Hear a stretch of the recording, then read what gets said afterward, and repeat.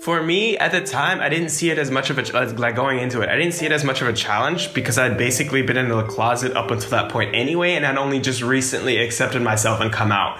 So for me, it was like, all right, well, I just came out 4 or 5 months ago. I can just throw myself back in the closet. I know how comfortable it is there. I got the experience. And that's honestly what it was like for me. I was like, okay, like I said, I just accept myself anyway. I'm not going to do anything. I can just go there and just keep living like I've been living, like be happy, make friends, blah, blah, and just not and explore any kind of relationship with anyone.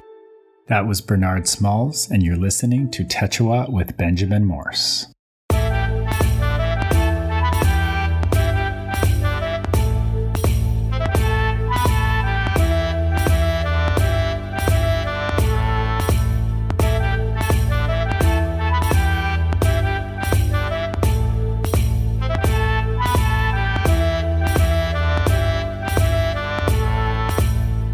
Hey everybody, and welcome to the inaugural episode of Tetua with Benjamin Morse. My name is, of course, Benjamin Morse, and I will be your host. A little bit about me. I've been traveling internationally since I was about 3 years old. I've lived abroad for almost 4 years of my life, and I visited over 35 countries. And throughout these travels, I've learned many things, met many people along the way, and I keep being transformed over and over again. There's something so special about traveling. And many of the people that I've met along the way have had amazing stories to share and so much wisdom to bestow. And the idea of inviting folks into this format is really a culmination of these years of creative pursuit and genuine curiosity about what connects us as humans and what makes each of us unique. I'm super excited to explore the depths of this revolutionary change brought about by travel, and I think that all of us on some level aspire to live up to our true potential and to challenge the status quo. And for me, travel is one of those things that really helps us identify what's important. It allows us to disconnect from the perils of modern day life and reconnect with who we truly are deep down. I couldn't be more excited to announce that Mr. Bernard Smalls will be my first guest for this conversation. And as you will probably experience here, Bernard is my best friend. He is an incredible mentor and coach, so full of wisdom and lived experience, and all of that really stretches across both time and space. In this conversation, we are lucky enough to hear a bit of his story, and we address topics from identity to travel and international development to environmental education, and really at the heart of it, genuine growth through struggle and resilience. He is such an amazing human, and I'm so excited for you to be able to listen to this conversation. So without further ado, let's get into it.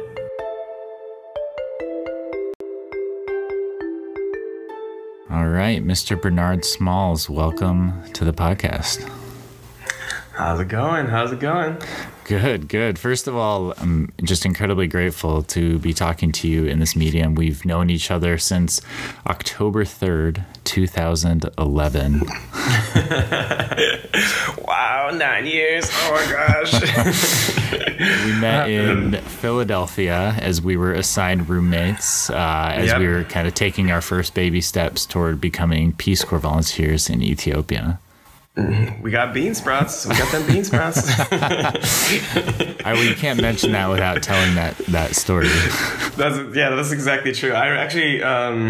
I literally remember the moment that I came into the to the hotel room, and you were talking to Frank, and you guys were you were looking in your bag, and you had all these different seeds and stuff that you were bringing with you to Ethiopia.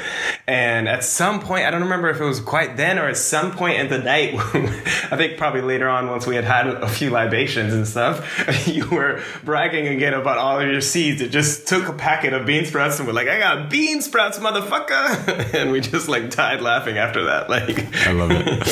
It's so funny. And really, since that first night we hung out, that's been the tone for the last 9 years that we've known each other. Definitely. Yeah, and for folks listening too, a little more background, you ended up officiating my wedding. You paced me in several ultra endurance events on multiple continents. We yes, that's true. we share, a personal and professional background in environmental education and sustainability. And, we've had a cornucopia of colorful conversations about identity, race, privilege, international development, travel, apparently bean sprouts and gardening way back in the day. And I'm sure we've really covered it all.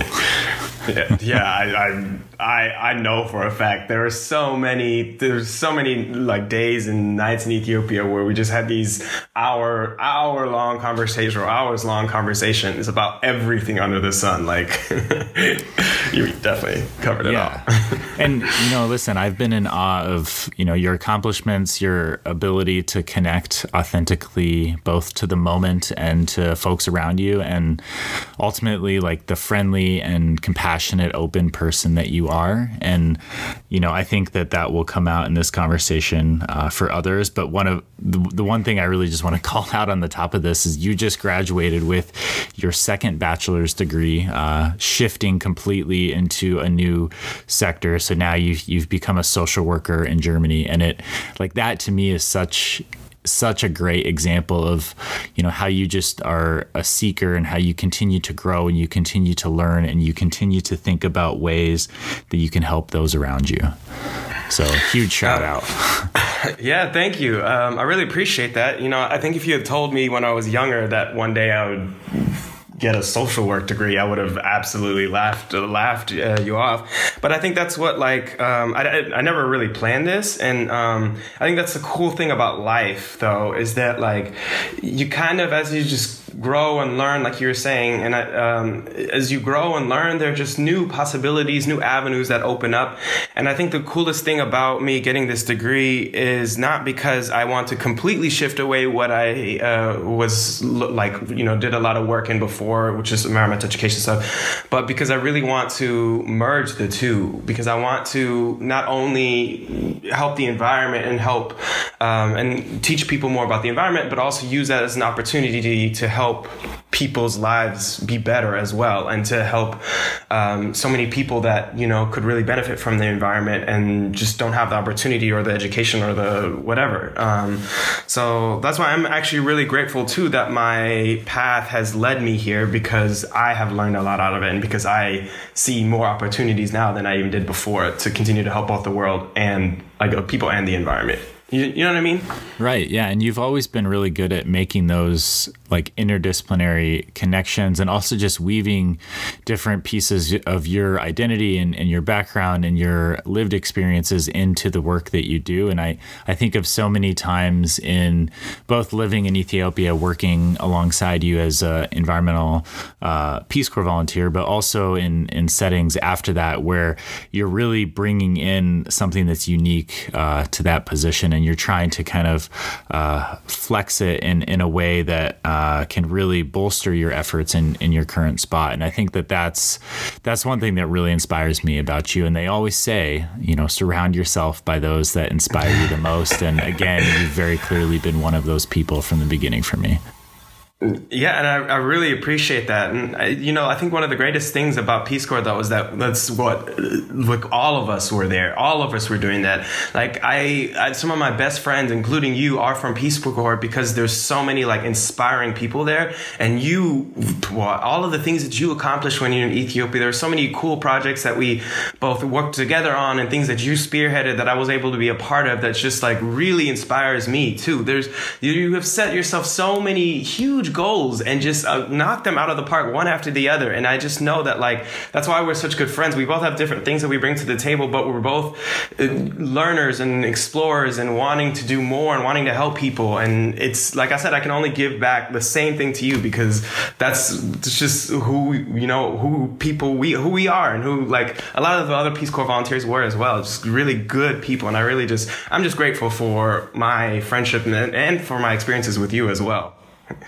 Yeah, no, I really appreciate that. And I think that you nailed it, that there were so many interesting and unique folks, both in the Peace Corps and really, in so many other experiences that you've had. I've had the pleasure of meeting, other folks in your lives, whether it be in Texas or in Germany where you are now, or in really other settings, just kind of hearing about some of the stories of the folks around you. And again, it's really who you surround yourself with. And, so yeah, I want to dive into all of this in this conversation. But, maybe we can kick things off by going back to your roots a little bit. And, I know that you're in Germany now. You were born in Germany. So, where in Germany were you born, and how did your family come to live there?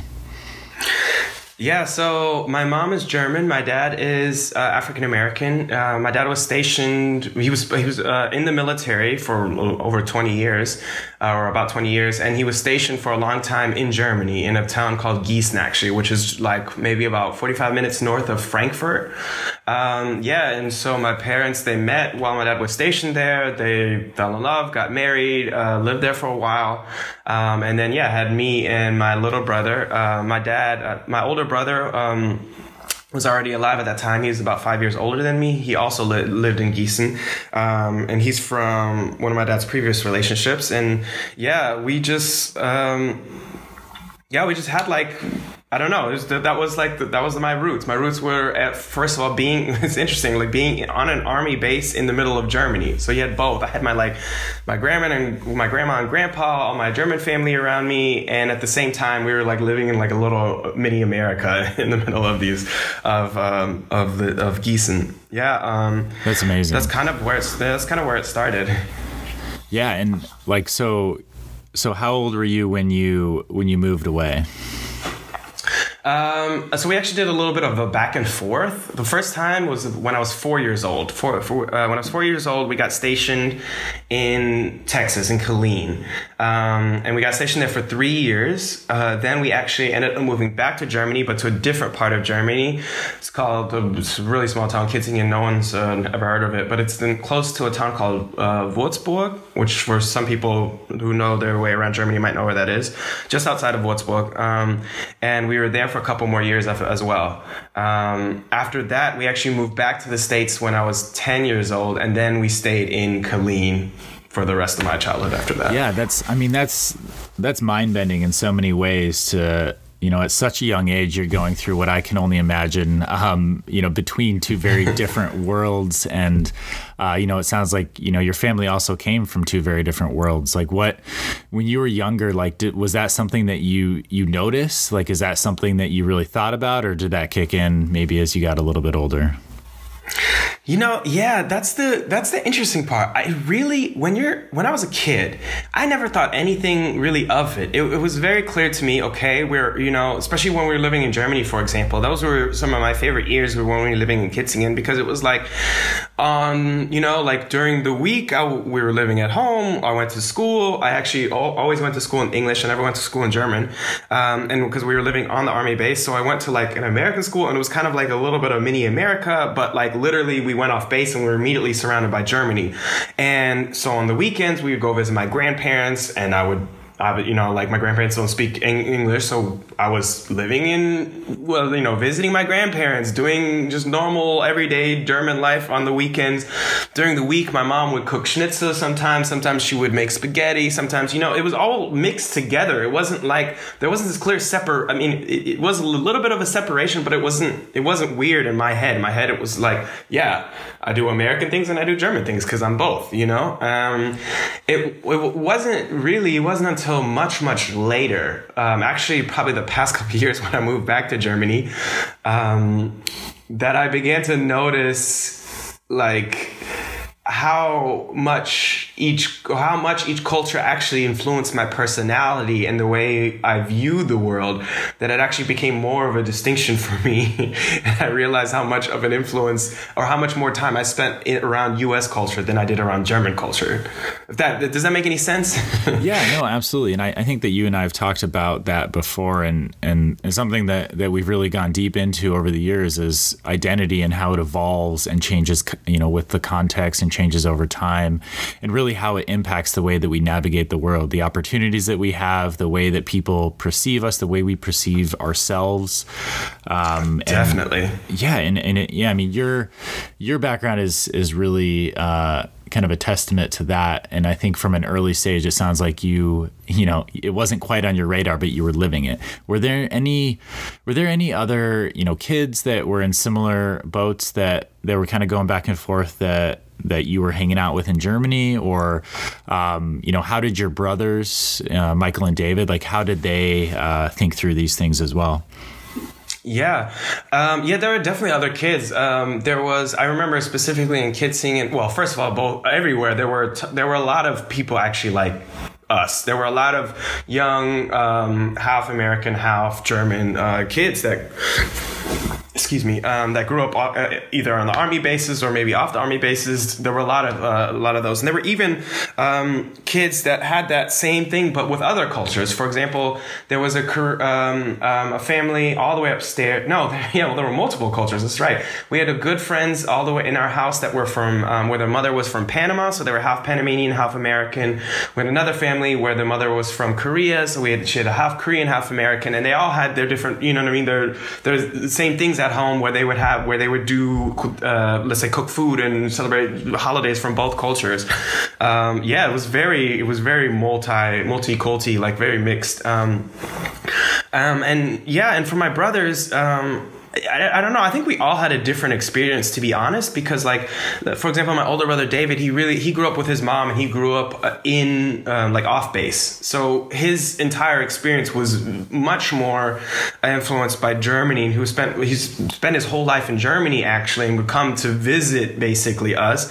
So his experience was a lot different than, let's say, Michael's and I. And I think even for Michael, my younger brother, and I think it was also a lot different because I got to experience I spent a little bit more time as a young child in Germany than he did. So I actually, like, for example, when we were first learning to speak, we still had it at the time where we were speaking both languages pretty extensively at home. Whereas, like, once we were a little bit older, my mom kind of stopped speaking so much German at home, or stopped expecting us to respond in German. So he had a little bit less of a connection to the language and had a little bit more difficulty with that. And just generally, I think, spent a little bit less time in Germany, and he didn't have this, let's say, identity crisis that I had, for example, when I came back here a couple years ago. I don't know. That's I mean, you know, humans are so multifaceted, and that's truly what makes us amazing. And, you know, we can learn from everyone that we meet, and we can all see the world, you know, differently by connecting to folks that are different, that are around us. Right. And I think that, you know, for you growing back and forth from Killeen, Texas to Gießen and other parts of Germany, kind of back and forth like that was kind of flexing those muscles early on for you in a way that I think a lot of folks don't have that experience, right? And, you know, I know that you and I have talked about this a little bit of, you know, the notion of, like, not being German enough to be German, not being American enough to be American. And, you know, what was that like back then? Was that something that you were acutely aware of, like, as you made those transitions back and forth? Or again, did that set in a little bit later? You know, I think my first awareness of it definitely was when we came back to Germany the second time we were in Kitzingen. Because before then, up until I was 4 years old, like I said, my mom and I spoke German at home when my dad wasn't there. And after we spent the first couple years in Texas, that switched because my mom needed to practice her English, and because I went to school in English and just came home and was lazy and kept speaking English. So my first inklings of it was actually that I had lost some of my language skills when I came back to Germany the second time. I kind of didn't. It was still fine because at the time you're still young, and I just didn't even really pay much attention to it. I still knew, like, I'm German and I'm American and blah, blah, blah. And I was just, like, totally just happy with that. And I was just a little bit thinking, like, oh, I just need to brush up on my German. That's the only thing. Otherwise I am, you know? And it was really when I kind of went through identity crisis was 4 years ago when I came back. And like I was saying, I kind of realized how how much my personality is how American my personality is, how loud I am compared to Germans, how, a lot of Germans, like I remember I was really taken aback one day because I was hanging out with a couple of friends, probably about 6 months after I got here. And we were hanging out and we were, all celebrating and stuff. And I was just like I tend to do, just like, kind of just like, oh my gosh, you're so amazing. And I just love having you around and I'm just super excited. And she literally looked at me and she said, stop complimenting me. It makes me feel uncomfortable, which is a thing that like Germans don't really do that. They don't go around just like, throwing out compliments just like that, or like really like, especially for people that you don't know that well, for them, the way they build relationships, the way they do a lot of things, it's much slower pace, much more like, I want to get to know you. I really want to like, you know what I mean? And just the kind of like, how do I describe that?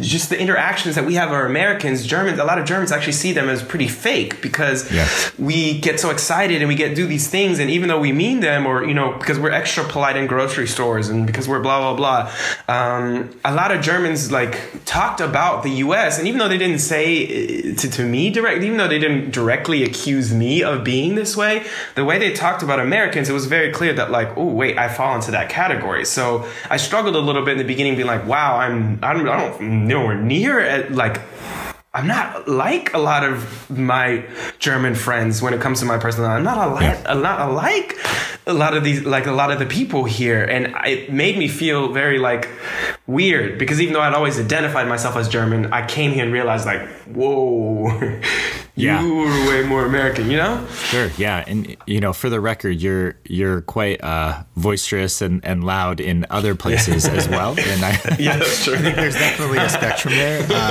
No, I totally understand what you're saying about that context in Germany. And, I've experienced similar things in other countries where you just have to be acutely aware of those kind of cultural markers that you're bringing into a context. And, in Ethiopia is probably the most stark example of that. Just, for us working through, learning an entire new culture and language and, how to interact in society. And one of the examples is like, I always think of the Ethiopian Orthodox priests and how you actually don't shake their hands. You kiss their little crosses that they have and you show respect in other ways. And as the white American male in my town, when I reached out to shake their hands, they would actually shake my hand. And like everyone would kind of look at me like, wow, like he just shook the hand of a priest. And, when I was super early in my service and I didn't even understand that kind of cultural nuance, it really was kind of a steep learning curve. And then once you're aware of it, you can adapt, right? But, and then it sounds like you've to as much as to the extent that it's possible, you've adapted to, maybe dialing back, some of those interactions in Germany. But it's interesting to me because this is also such an innate part of your personality, and it's a way that you interact with those around you, and it's so core and genuine to who you are. So there's always that kind of back and forth between immersing yourself in a culture and like really understanding and respecting the way that folks live and interact and build relationships and express joy and gratitude, but then also, trying to be yourself and be authentic. And authentic travel is a challenging thing for sure. Yep.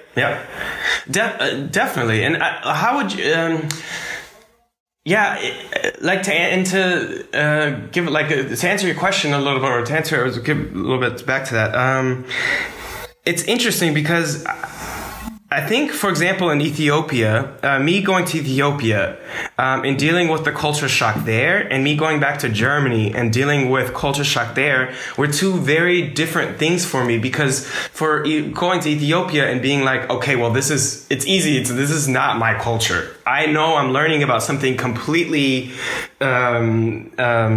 foreign, you know what I mean? Something completely new. And so it's kind of like, okay, you don't have to change yourself completely, but like it's easier, I think, to be like, okay, I'm just going to take a step back and not do this and this and this because like I know that's going to like really upset people here. You know what I mean? And in coming to Germany, I think I have changed a little bit for sure. And it is just so interesting because I think what upset me more here is that I was even discovering that there were aspects of this culture that were foreign to me. You know what I mean? Yeah. It wasn't that like, okay, yeah, of course I can be a little bit quieter. You know what I mean? Of course I can just like maybe not, yell compliments at people on the street. Like that's like something that I can do without feeling that I like am really changing my personality. I'm still going to be myself. I'm not going to take it away completely, But it's just like confident, but I'm not sure that you could actually dial that back. I'm like really doubting that that's something you actually have control over. Okay, you're right. I'm literally screaming in this apartment right now, but still, just talking to you on the phone. No, I think a little bit. Yeah, I've adapted somewhat. But I think for me, like I said, the harder part was just knowing that there were aspects of a culture that I identified with that were like shocking to me. You know what I mean? Which is a weird thing to have when you, like I said, when you have such an intense bond with a culture at such a young age, and then you're not there for a long time, and then all of a sudden you come back and you're like, whoa, wait a second. Like, you know what I mean? Yeah. Yeah. So you moved to Killeen, Texas, for the second time when you were 10 years old. Yeah. What was that re-immersion like? What was that transition like? And obviously you were there for much longer than the first stint. You were older, and you were starting to kind of, put roots down in the States. Yeah. It was, on the one hand, it was difficult. The first year was difficult, but it was actually only difficult because of school. I had it just happened to be it's just coincidence basically that I moved back in the middle of the school year in my 5th grade year, which even though I didn't have any problems adjusting to back to American culture really, because it was like we were living on the army base the whole time. It wasn't weird. You know what I mean? Maybe I had to get used to the weather because it's Texas and it's super, super hot. But no, the problems I had were just being an outsider and just having that experience of moving in and no one knows you and you have to make all new friends and you have to do all these things. So that's why the first year was kind of tough. But after that, it was we started middle school. So then we were all back on new footing. We were all back. And in the years after that were just normal life for me. I did, it seems weird, but for me, it was yeah, I'm back here in Texas now. This is another home that I have other than Germany. And yeah. Yeah. I mean, that makes sense. And, thinking through some of the other conversations that we've had, you're also in your family structure and you're trying to, grow up and kind of think through different, other pieces of your identity and grow into those. So you had mentioned that your family was quite religious and, I know you've gone through different evolutions with that as well. Do you want to talk me through kind of where you were at when you were 10 and kind of maybe even before that and how that has impacted the way that you've grown up? Yeah, definitely.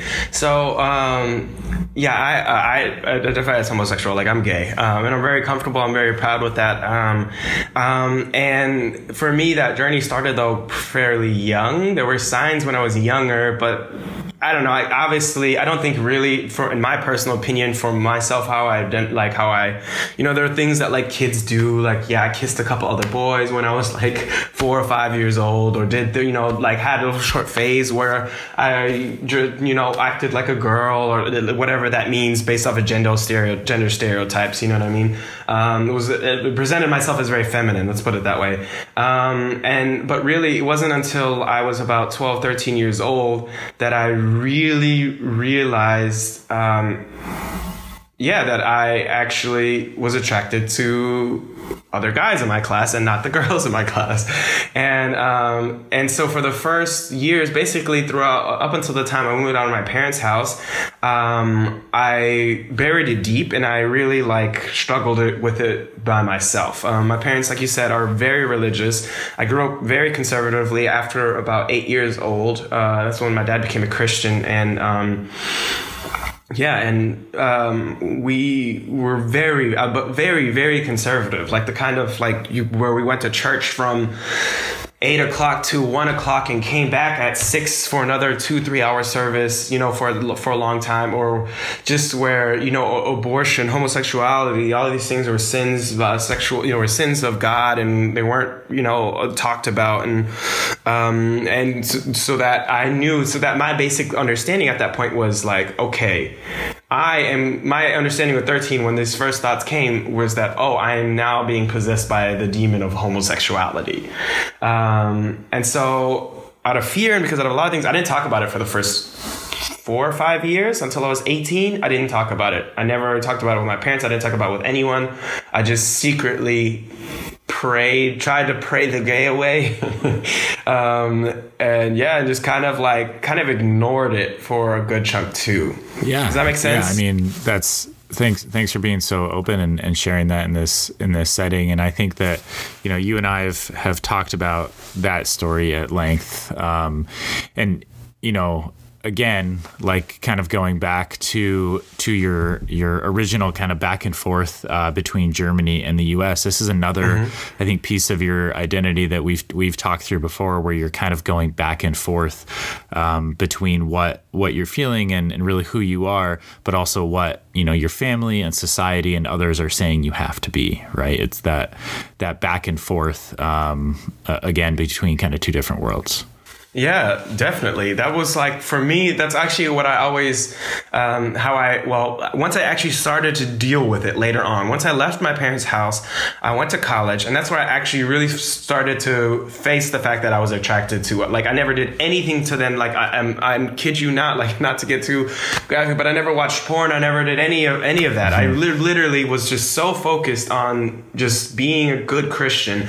And it was only after that I really started to explore my sexuality and actually start to deal with it. But it was still there was so much self-hatred and fear and so much of the Christian dogma that my parents had instilled in me that it took me 4 years. It took me another 4 years to even acknowledge, or let's say not to acknowledge, but to own up to the fact that I was gay. And even then, as you well know, by our first meeting, I still sometimes struggled and told people I was bi first before I told them, no, I'm actually not bi. I think what was the percentage I gave you? Yeah, well, so this is, so the first night that you and I met in Philadelphia, this is actually probably before the Bean Sprouts, piece, or maybe actually around the same time. I think so. Yeah. But no, we came back, and I was actually journaling literally when you were telling me, but you said, you're like, listen, there's something I have to tell you. I'm 50% into men and 50% into women. And you gave me this split that you didn't quite want to commit to that. I'm gay, but you wanted to let me know that hey, I'm not straight. And it was one of the most authentic interactions that we had in the beginning. And it was so funny because over the next couple of weeks and months, those percentages, like a sliding scale, started kind of tilting more toward men, and it was funny to kind of watch the evolution. But from a really serious perspective, that is something that I've never had to deal with. I'm a cisgender white American, straight male, and I think that without having gone through any of those types of struggles personally, trying to just think through what that would have been like when you were 10 and talking through that in Texas and, growing up in a very conservative family, but then also living in a society in the United States and in Texas in particular as well that didn't greet being gay with open arms. That's just next level. And, you think of an 18-year-old that goes to school, like, of course, everyone is really coming into contact with, who they are for the first time in many regards. And I think that has been such an kind of eye-opening experiences in many ways for so many people, but to have to, carry with you that baggage and that history and that internal struggle into that setting in now many different ways, that must have been a really, unique and nuanced experience for you for sure. I mean, what was that like? So you went to University of Texas, right? Nope. Texas A&M. No. Texas A&M, yeah. Texas A&M. Gig 'em. Yeah. So, I mean, like, how quickly did that evolution happen for you in that setting? Oh, it took me a long time too. I mean, Texas A&M, I had a great time there, but it's still, we're still in the middle of Texas. It's still very conservative. I would say because most people are younger, I didn't have any, well, let's put it this way. I did make friends, and I had a support system there that actually, if I had felt comfortable enough to completely come out to them, they would have been supportive. But it took me a really long time because let's put it like, without going into too many details, but the first year it was just me even starting to acknowledge the fact that these attractions existed.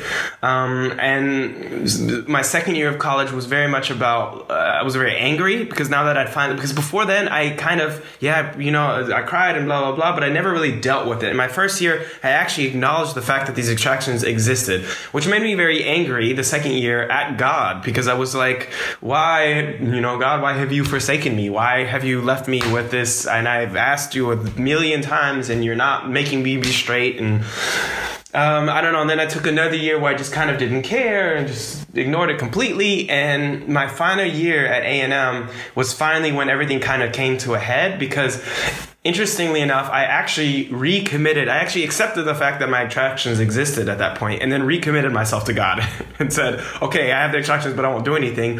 And then through a series of events that happened in the year, I just ended up realizing that it was so much more than what the church had taught me, which is just, it's a sexual sin.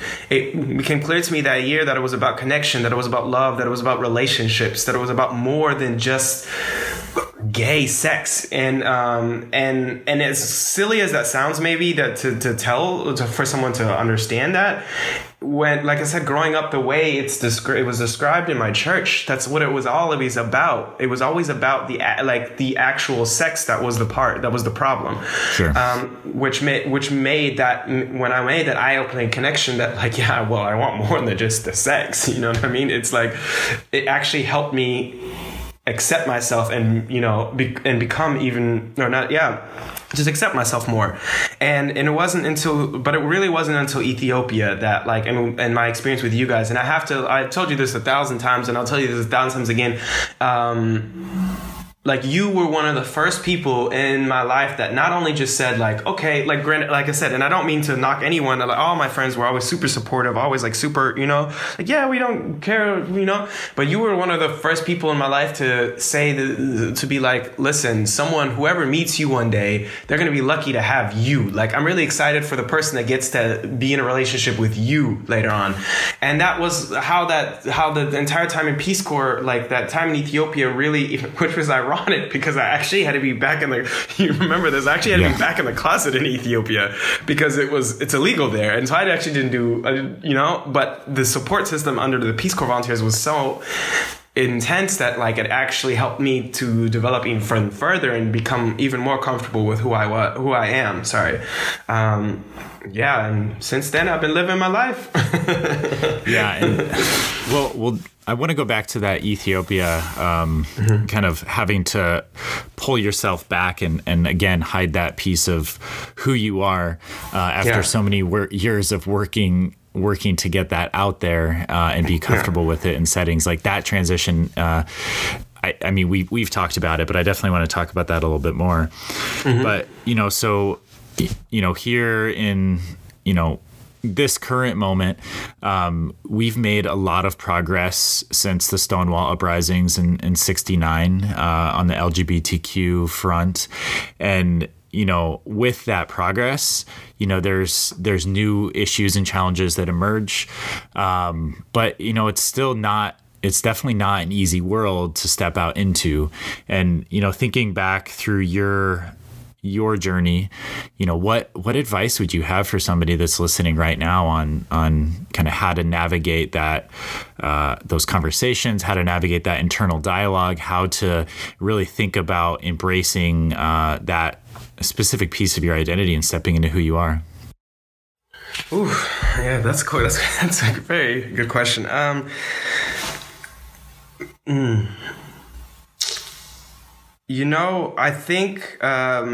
think it's really important that for anyone who's starting to realize things about themselves, I think some of the most important things are to be patient, to be patient with yourself. I think when we have these expectations of ourselves and then our sexuality, our identity expresses itself differently, I think it's very easy to get very frustrated very quickly, which leads to all the feelings of hate and anger and self-rejection. When things don't happen the way they're supposed to, or maybe even as you're accepting yourself, when you feel fear in certain situations or whatever it is. I think it's just very important to be patient with yourself, to seek support from others, like if it is possible for you. I know that not every Christian kid growing up in a family may be able to go and reach out to someone to get support. And I think that's a very good, a very important point. It's one thing that I actually listened to a podcast from Dan Savage that I think is also where he says the same thing, where he basically advises people, if while you're doing this, if your process of coming out and being your true self and identify and accepting your identity, if it puts you in danger, then which it can for let's say a teenager growing up in a very Christian home, then it's okay in those situations to kind of wait until you can feel until you're out of your parents' household. So there's that distance there where you're not going to then get thrown into one of these what are those camps called, conversion camps or whatever it is. Yeah, and so that's why it's important to be patient. It's important to seek support from others when you can, and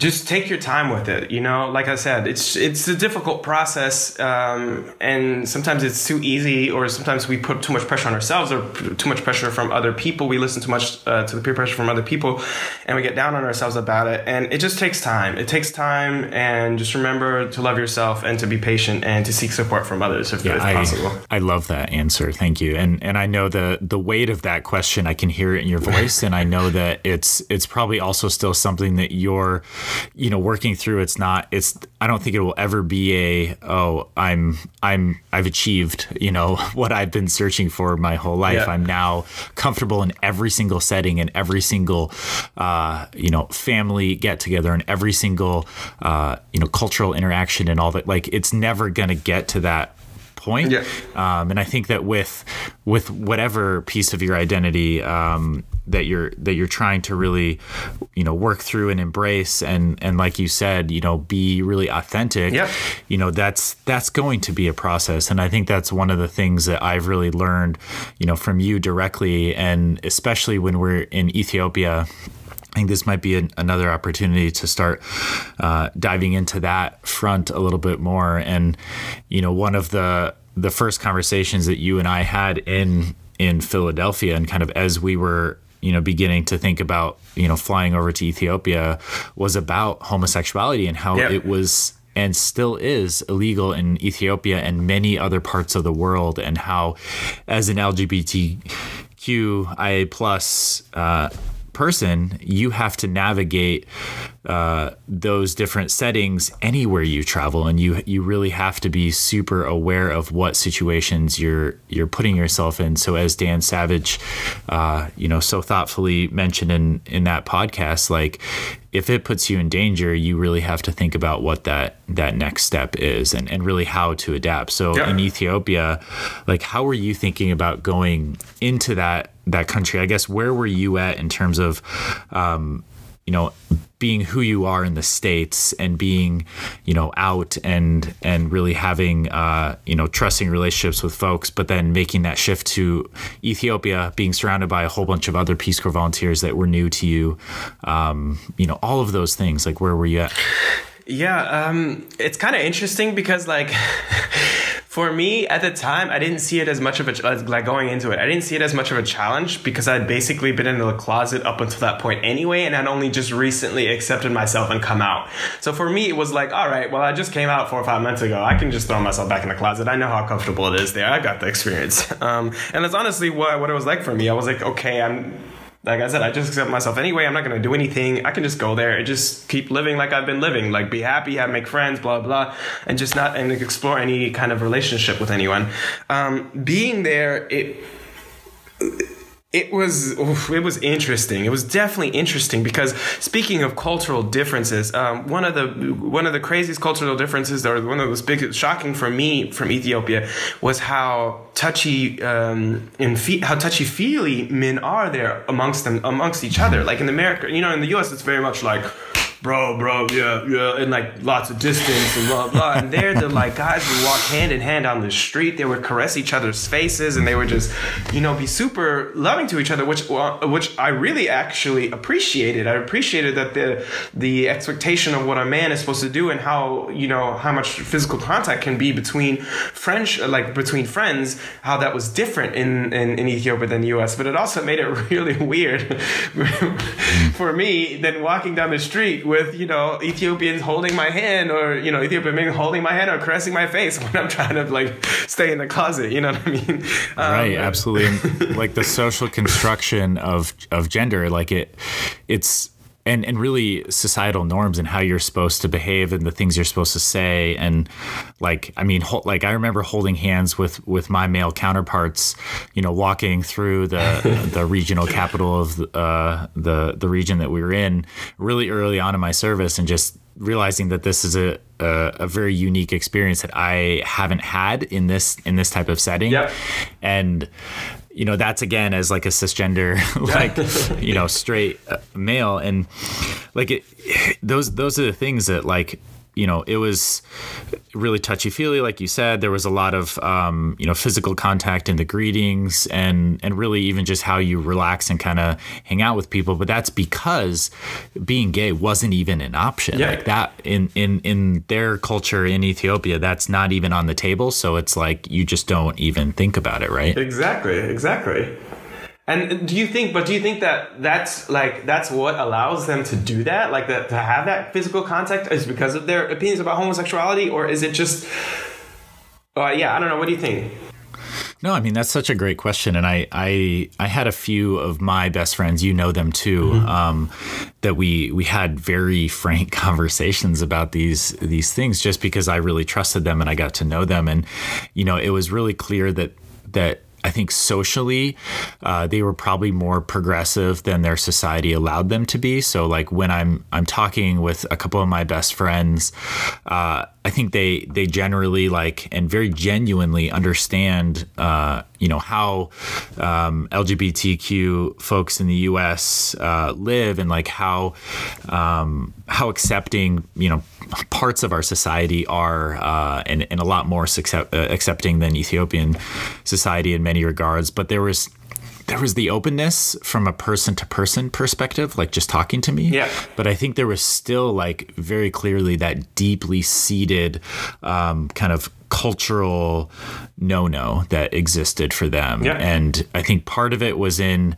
the kind of Orthodox Christianity tradition that they identify with, that again is less of like a dogmatic approach to religion and more just so intertwined with Ethiopian identity. The language is shaped very much in part because of the religion, the leave takings, the interactions with folks, and really the beliefs. The belief system is just so ingrained in the culture of Ethiopia. But I don't know. I'd be interested to hear what your reactions to that would be as well.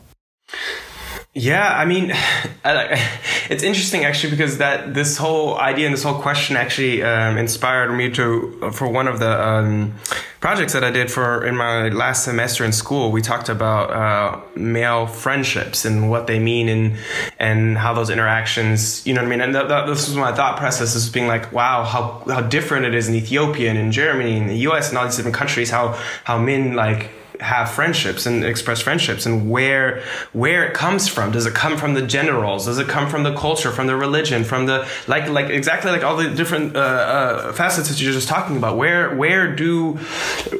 do men interact with each other the way that they do? And I honestly think it's a way too complicated of a question to answer just like that. Who knows? Who knows really? I think it's a combination of a lot of different things.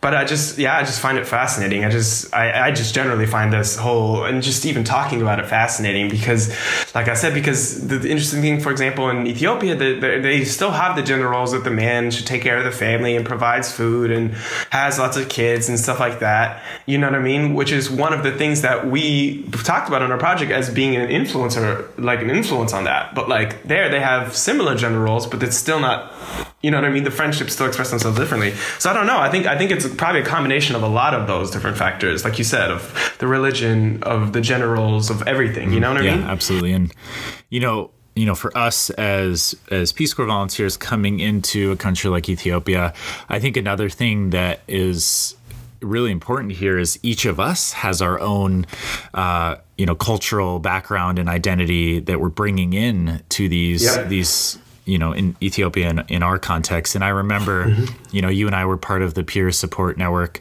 that was kind of a group of volunteers that, really helped shed light on identity and how it impacts our service and how to support people through this. And I remember one of the exercises we would do with new volunteers was to basically put up kind of these different signifiers of identity. So some of them were outward facing, some of them were inward facing, and some you could hide when you walk in a room, others you obviously can't. So we went through things like, gender and race and sexual identification and all these different things.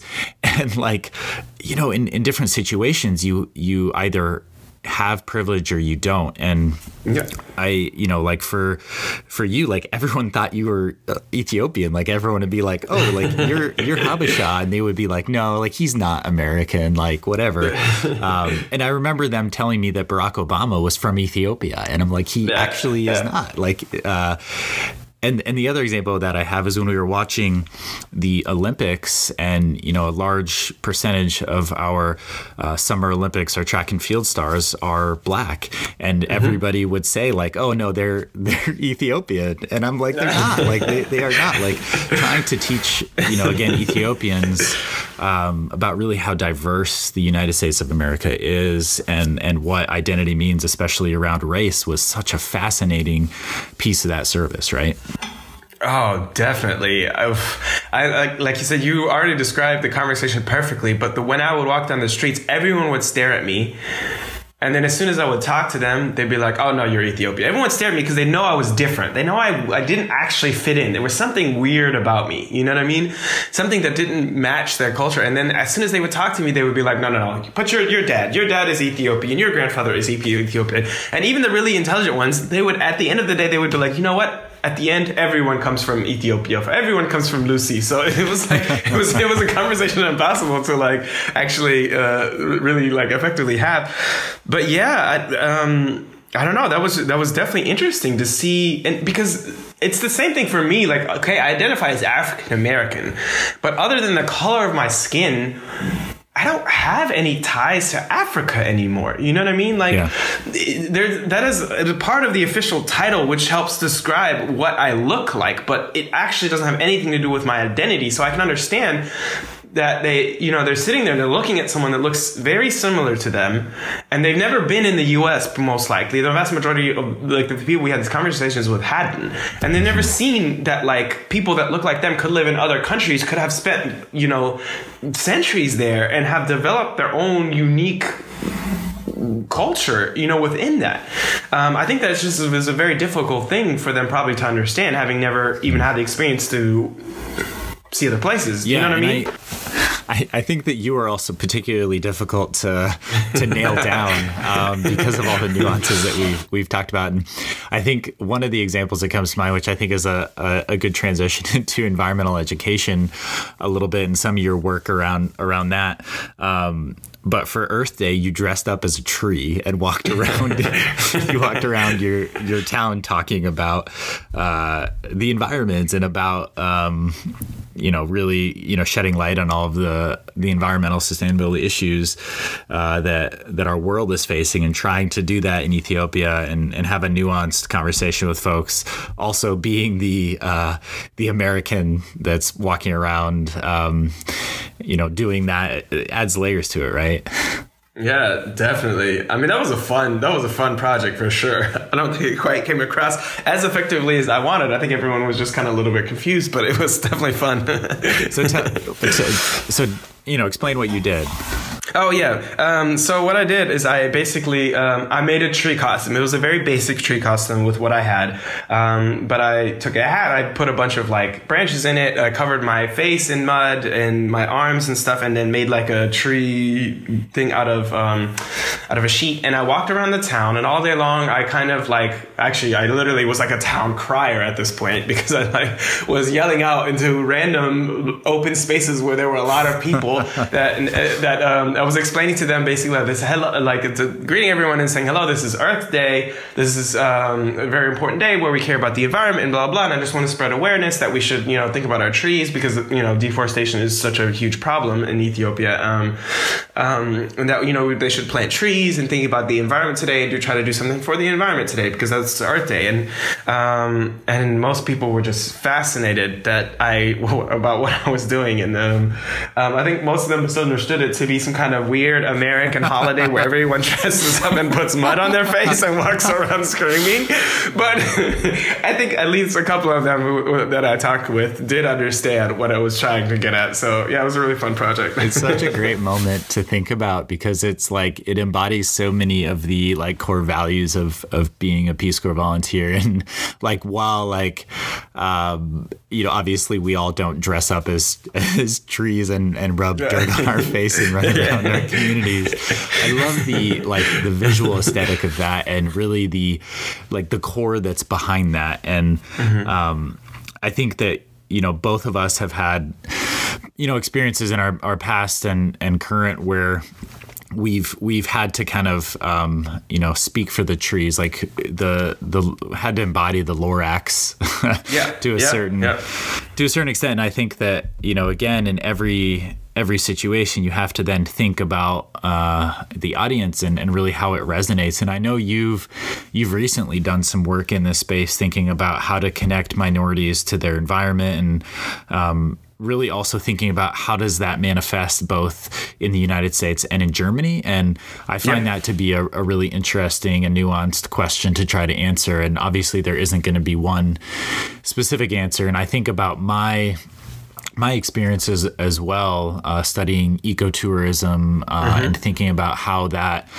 manifests in like Australia or South Korea. Of course, Ethiopia, I worked in that space as well, and how you can try to take some of these core approaches, but also understanding that a lot of that research, really comes from Western societies. It comes from these different power dynamics that exist, and you're ultimately taking a framework and you're helicoptering it into a new setting that it doesn't fit one to one.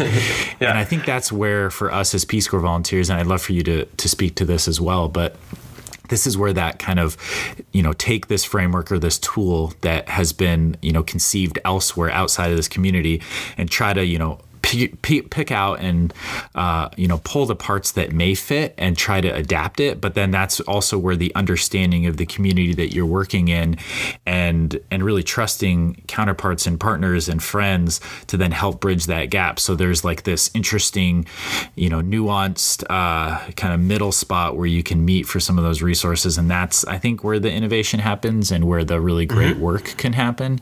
But again, it really comes down to how artful the practitioner is and how open they are to meeting, the audience or the constituencies, like where they're at, right? Definitely. And I think exactly what you just talked about, it's on every level. It's on a personal, individual level, like what we did. Like, you remember we did our community needs assessment in the beginning as well, where we really, which I think was a great tool that Peace Corps taught us, where we really asked the community what they needed before we just embarked on projects that we thought were good for them, coming in as a Westerner that knows whatever, but I think this is like this idea that you're talking about is not only like on an individual level, which I think we as Peace Corps volunteers really strive to do, but also onto the highest level, onto the whole level of the whole society of countries and nations and societies. And like you just mentioned, this is actually, because this is such an interesting topic for me, and I enjoyed writing my bachelor thesis on this so much. Which was exactly this is not only on an individual level, it's on a cultural, it's on a societal level as well. And to explain that a little bit further, I like you said, I wrote about about minority targeted environmental education and how they differ, what that looks like in America and in Germany. And it's so interesting because in America, there's been such extensive research done to this topic. There's so many organizations that try to deal with this topic. There's so much going on about this topic. And coming to Germany, when I originally got here, this was actually one of the things that this is the direction I wanted to go with my career. And I got here and I was like, wait, no one's talking about this. It's like, it was mind-boggling to me. And really, like I said in my bachelor thesis, I wrote about it, how little information is being collected on this, how few people are talking about this topic. And there are some organizations that deal with it, but the comparison is just, it's not even close. And the important thing to, like, in order to understand why that happens here in Germany, or why that is the way it is here, you have to understand how that's what I try to explore in my thesis about, like, how race and racism and how every interaction around this topic has even developed over the past centuries, in order to understand why this conversation doesn't exist here today. And that's what I ended up kind of concluding with in my bachelor thesis, that you have to understand the context. And now that in Germany has to kind of look at their context, understanding the basis of of how their country developed, why it is the way it is, but still address these issues, because just because you're not talking about racism doesn't mean it doesn't exist. You know what I mean? This is very interesting for me. Does that make sense? It does. And I want to unpack that a little bit more, because I think that, our national park system, was basically founded on this kind of fortress model of, let's create these spaces for these really wealthy white Americans to go and play, and let's move other people out and let's keep people out. And that has been the model that has been adapted around the world.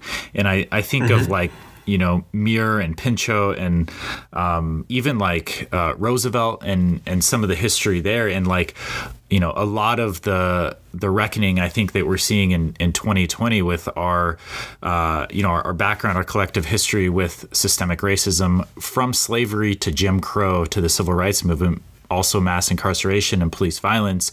A lot of these same kind of trajectories in this history here, when you take the environmental lens on it, environmental justice is now a very specific field within most environment schools across the country in the US and really across the world. It's this emerging kind of recognition that there is still systemic oppression, of course, but also when you overlay kind of sustainability and the environment, it's rampant, right? And I think that, if you if you were to just Google, environmental education, or, you Google and then you kind of look at the image search, like you're going to find a bunch of like young white women. And that is like the face of that, movement in the U.S. from and it just doesn't add up. Like, obviously there are so many other, identities and races and folks that are doing amazing work in environmental sustainability that just don't have a platform. And also, and I would love you to speak to this latter point here, is it's not as I guess commonplace to really lift up that type of work. And I think of in Ethiopia, like, we all grew gardens and we worked really hard on like home scale composting and things like that. And even in my compound, gardening was looked upon as something that like rural farmers did. Like getter was the word. It's like, that's a rural thing that like, it's a prestige thing and it's a status thing. And like, we don't grow our own vegetables because we have money to buy our vegetables. Right. And there was this like interesting divide that took place. Yeah, definitely. And I don't know. I mean, for you, how did you explain that then? How did you explain that, like with the garden that you had in your compound? Yeah, I mean, I think that I probably did a horrible job of explaining it,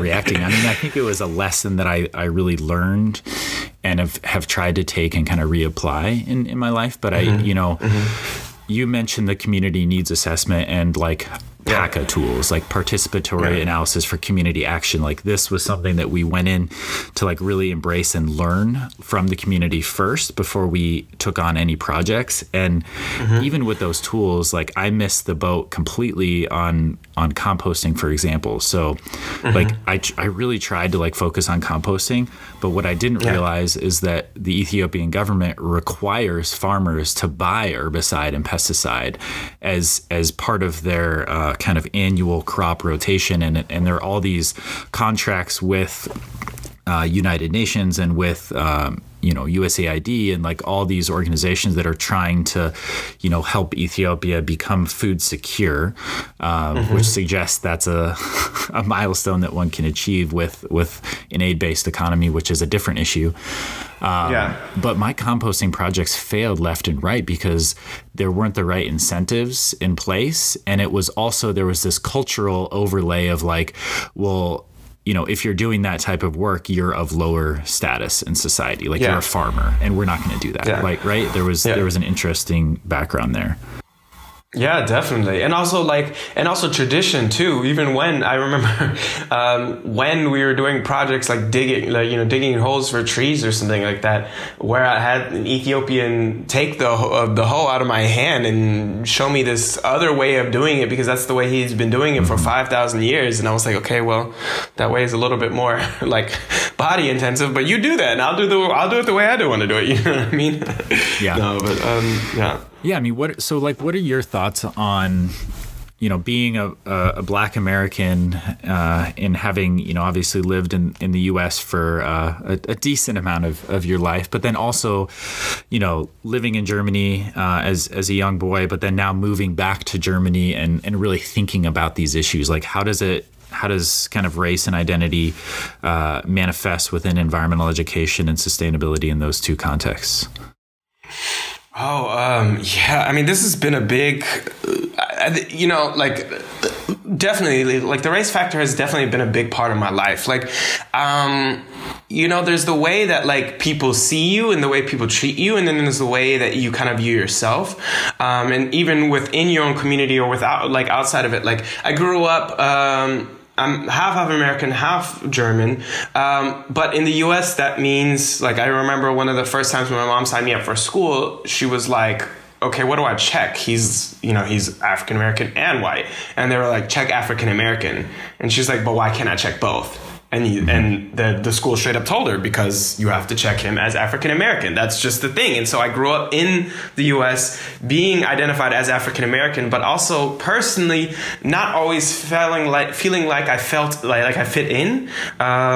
Maybe not having the right mannerisms, not having the right interests. I wasn't into sports. I wasn't into a lot of the things that are the expectations on us put on us by outsiders of what it means to be African American. And because I didn't do a lot of those things, or I didn't act out certain ways, or because I didn't have the right kind of interests, I kind of struggled with seeing myself, which I because of what other people told me, which I should never have done. Just because I am an African American that has different interests and acts a different way doesn't mean I'm not African American. But I know I struggled with that a lot as a child and a lot growing up. And as I began to, in the past, I think this has really been in the past like 5 or 6 years, especially with things like the Black Lives Matter movement, where I've been really inspired to explore the interaction between what it means to be an African American in the U.S. and how it affects your ability to get a job, your ability to interact with the environment, all these different things that I've come to like, that I've been really inspired to want to take part in this movement, but still struggling to shed this idea of myself that I'm not Black enough, I'm not African American enough to really represent the community. Does that make sense? You know what I'm talking about? Yeah, I mean, you and I have talked about this before, not being German enough for the Germans, not being American enough for the Americans, not being Black enough for Black family, not being white enough for the white side of your family. Like those, I mean, that's an interesting space, but I think it gives you so much nuance and insight into a lot of the complexities of race and identity, right? And I think that, now you're bridging. So you mentioned in the beginning of this conversation that you're bridging kind of environmental education in that world with now social work. You want to talk a little bit more about what you maybe hope to achieve in bringing those two worlds together in Germany and beyond? Yeah, definitely. I mean, my dream is to continue currently what I'm doing, I currently work somewhere else, which I really appreciate, which I really enjoy. I have a job actually in a children's home. And I've been doing this job while I've been supporting myself through college, and I really enjoyed it. And but where I want to ultimately end up is this whole conversation of this interaction between race and environment. I think it falls in multiple fields. It falls in the field of if you work as an environmental educator, which was what truly actually got me interested in this in the first place. When I was working at my old job at Keep Boston Beautiful, I was working as an environmental educator, and actually my job was just to teach kids how to recycle and compost. But when I was going to these schools that were predominantly Hispanic or predominantly African American, compared to maybe a suburb school out, in the suburb, like in the suburbs of Austin, where there was a lot more money and income, and maybe where it was more predominantly white, the difference in the amount of, or in the interaction with the environment and the knowledge of the environment was massive. And also the issues that they were dealing with, I remember one day I was trying to teach my teenagers about something, and one of them looks at me and is like, "You know what, Mr. Smalls, I have no interest in this. My mom's car got repossessed today." And it's like, yeah, why are you going to be worried about that? You know what I mean? Why are you going to listen to me about building a birdhouse when you're upset about the financial situations that are at home? And I think that, honestly, in order for me, where I would like to go is to be able to be part of an organization that deals with both, that deals with the complex social and cultural issues that are tied into being a minority in a culture, and the racism and the systemic racism that may have been a part of that may affect the way that your life is, and still being able to and to connect that to the environment, to be able to marry the two. And I feel that that both the social work field and the environmental education field, whether you're rooted in one or the other, you have the ability to reach across the aisle, so to speak, and not to just have these environmental education programs that are literally useless to someone dealing with the systemic the issues that their minority has in that culture, but to be able to talk about both, to be able to address the issues as it is growing up as a minority in a culture, and to marry that and to bring that outdoors and then to learn about the environment while you deal with both. And that's really, and I don't know what that looks like yet. I'll be honest. I don't know if there's a specific job or if there's a specific organization, but sometime in the future, that's the direction where I want to head.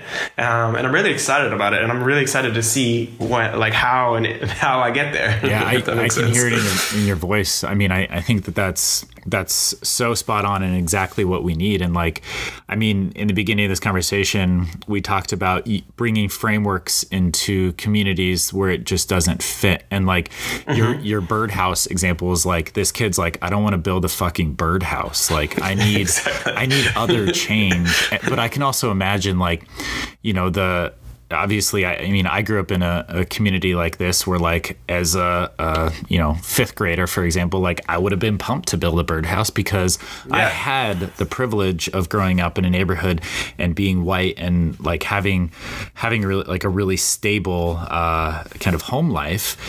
And I didn't have to worry about environmental injustice. I didn't have to worry about a quote unquote fair distribution of environmental benefits or burdens. And because I was getting the benefits and I wasn't facing the burdens that these communities of color face. And again, I think that bridge from a framework perspective from environmental education as kind of the whitewashed world knows it versus trying to bring that into 2020 and beyond and trying to think through new frameworks and really question our pedagogical approach to designing curriculum for communities that are not in the wealthy white suburbs is such an important job. And I think that every a lot of universities that are in really kind of wealthy towns like Ann Arbor being one of them, folks go into Detroit to work on projects like this. But again, it's a similar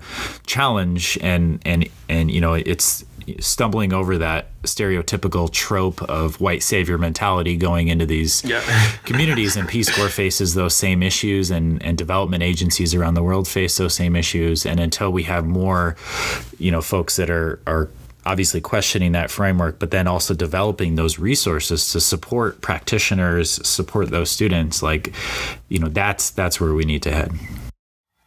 Yeah, exactly. And what I was just thinking too, like the environmental education that we then end up giving to these communities, this should be a resource. It shouldn't just be, you know what I mean? It shouldn't just be about well, of course, no matter how important that is, it is important that we preserve the environment for ourselves as a future, but there's a way to present that in a way that it's also a resource to them in their present, you know what I mean? In their present current needs and requirements. And I think I don't know, I just think it's so fascinating. And there's it's going to be cool to try to build something like that. And I'm really excited.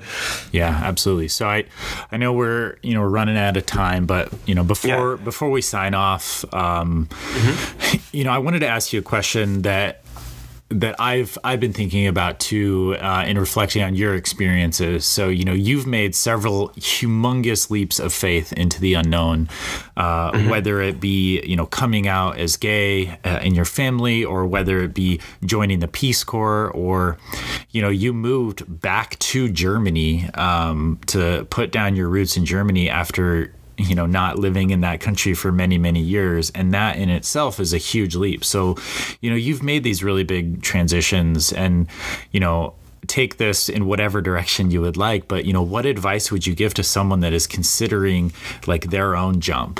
What really was that kind of groundwork for you as you're making those decisions?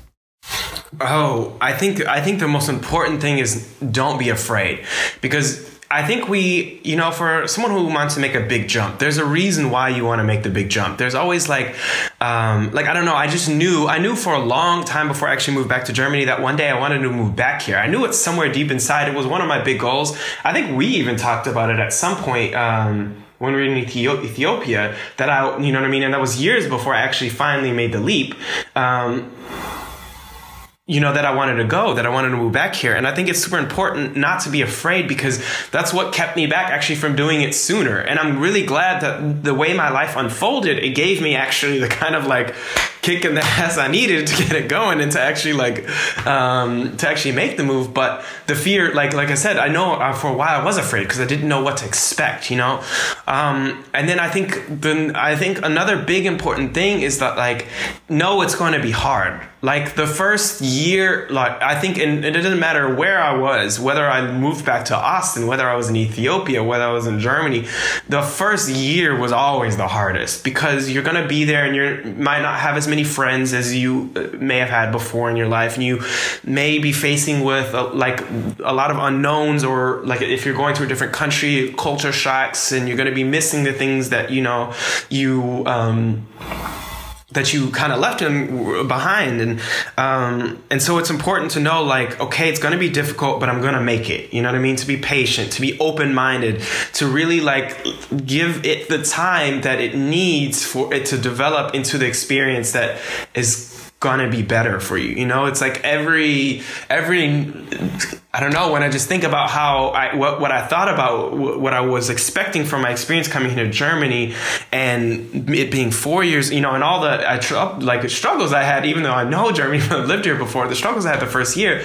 Now I can't even, I'm just so happy with everything that's happened. Like, you know, getting a degree, meeting my partner, like so many things that, you know, being able to spend time with my grandma here. Like there's so many things that have happened that I just would never even have known were going to be a thing, were going to be accomplishments of mine at that time. And here I am, you know? So it just, that would be my recommendation. Like, don't be afraid, like just do it. And then just know it's going to be hard, and be patient and be open-minded, and just, you know, and rely on your support system wherever they are to help you get through the hard parts until you get to the good parts. Well said, Mr. Bernard Smalls. And I think that that last answer in this conversation, I think, speaks directly to why you've been such an influential person in my life, and just being so friendly, compassionate, and open and genuine like that. That is really unique, and you embody those traits very, very well. Thank you, as do you, sir. And I really mean that honestly from the bottom of my heart. I'm super grateful for our friendship. I've learned so much from you, so much from your family, so much from our experiences together. And I'm just really glad that we could sit down and talk a little about them.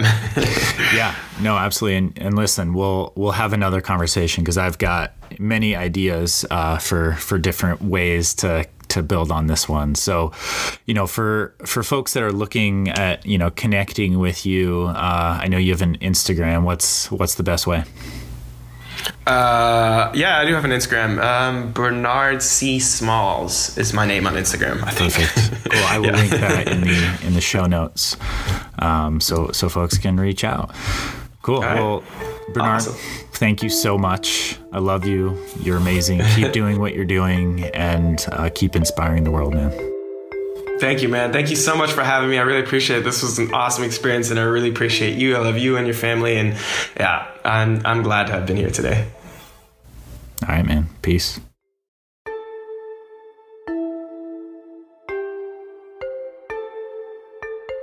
Well, there you have it, Mr. Bernard Smalls. Such an incredible human and such an awesome conversation. Huge thank you to every single one of you who joined for the first episode of Tetuat with Benjamin Morse. If you liked what you heard, please, you know the drill, subscribe, leave a review on your favorite podcast platform, and share this with your friends and family. Really, really appreciate it. And again, thank you so much, and hope to see you back soon.